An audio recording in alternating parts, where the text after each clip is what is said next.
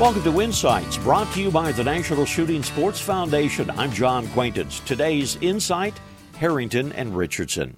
It's amazing how many Harrington and Richardson revolvers one sees at gun shows these days. Now, one of the reasons is a lot of them were made, and I mean a lot of them. Beginning in 1874, H&R began making revolvers for the American market.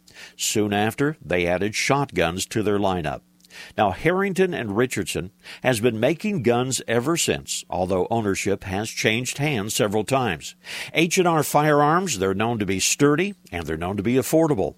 Over the years, Harrington and Richardson has made military arms, including the Garand, flare guns, revolvers, semi-auto pistols, shotguns, and rifles. The very first handgun I ever fired, actually, was an H&R .22 revolver.